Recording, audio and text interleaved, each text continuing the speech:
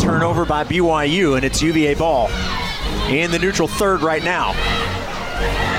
Dangerous pass. Cameron Tucker looking for the steal, tripped up.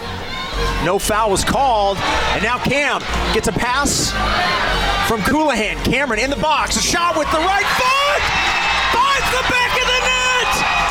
Cameron Tucker in full stride, finds the back of the net, and BYU jumps on top 1-0, and the Cougar fans here at Klockner Stadium going nuts.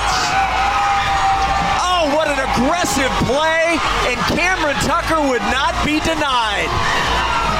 The pass goes all the way through, hits off the top of the UVA player's head. I could not see, there was about 4 of them there. Did not see exactly who it hit off of. BYU with the ball, and they'll clear it out of play. Don't think that was the initial, what they were trying to do. They were trying to send it down the other direction. We're at 10 seconds. 7. BYU with 5 seconds. Kicks it high in the air, out of play, and the BYU Cougars are on their way to the Elite Eight.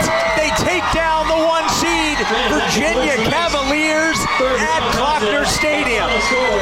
Cameron Tucker put BYU on the board in the 47th minute, and that's your final score. BYU 1, Virginia 0, and the Cougars are moving on.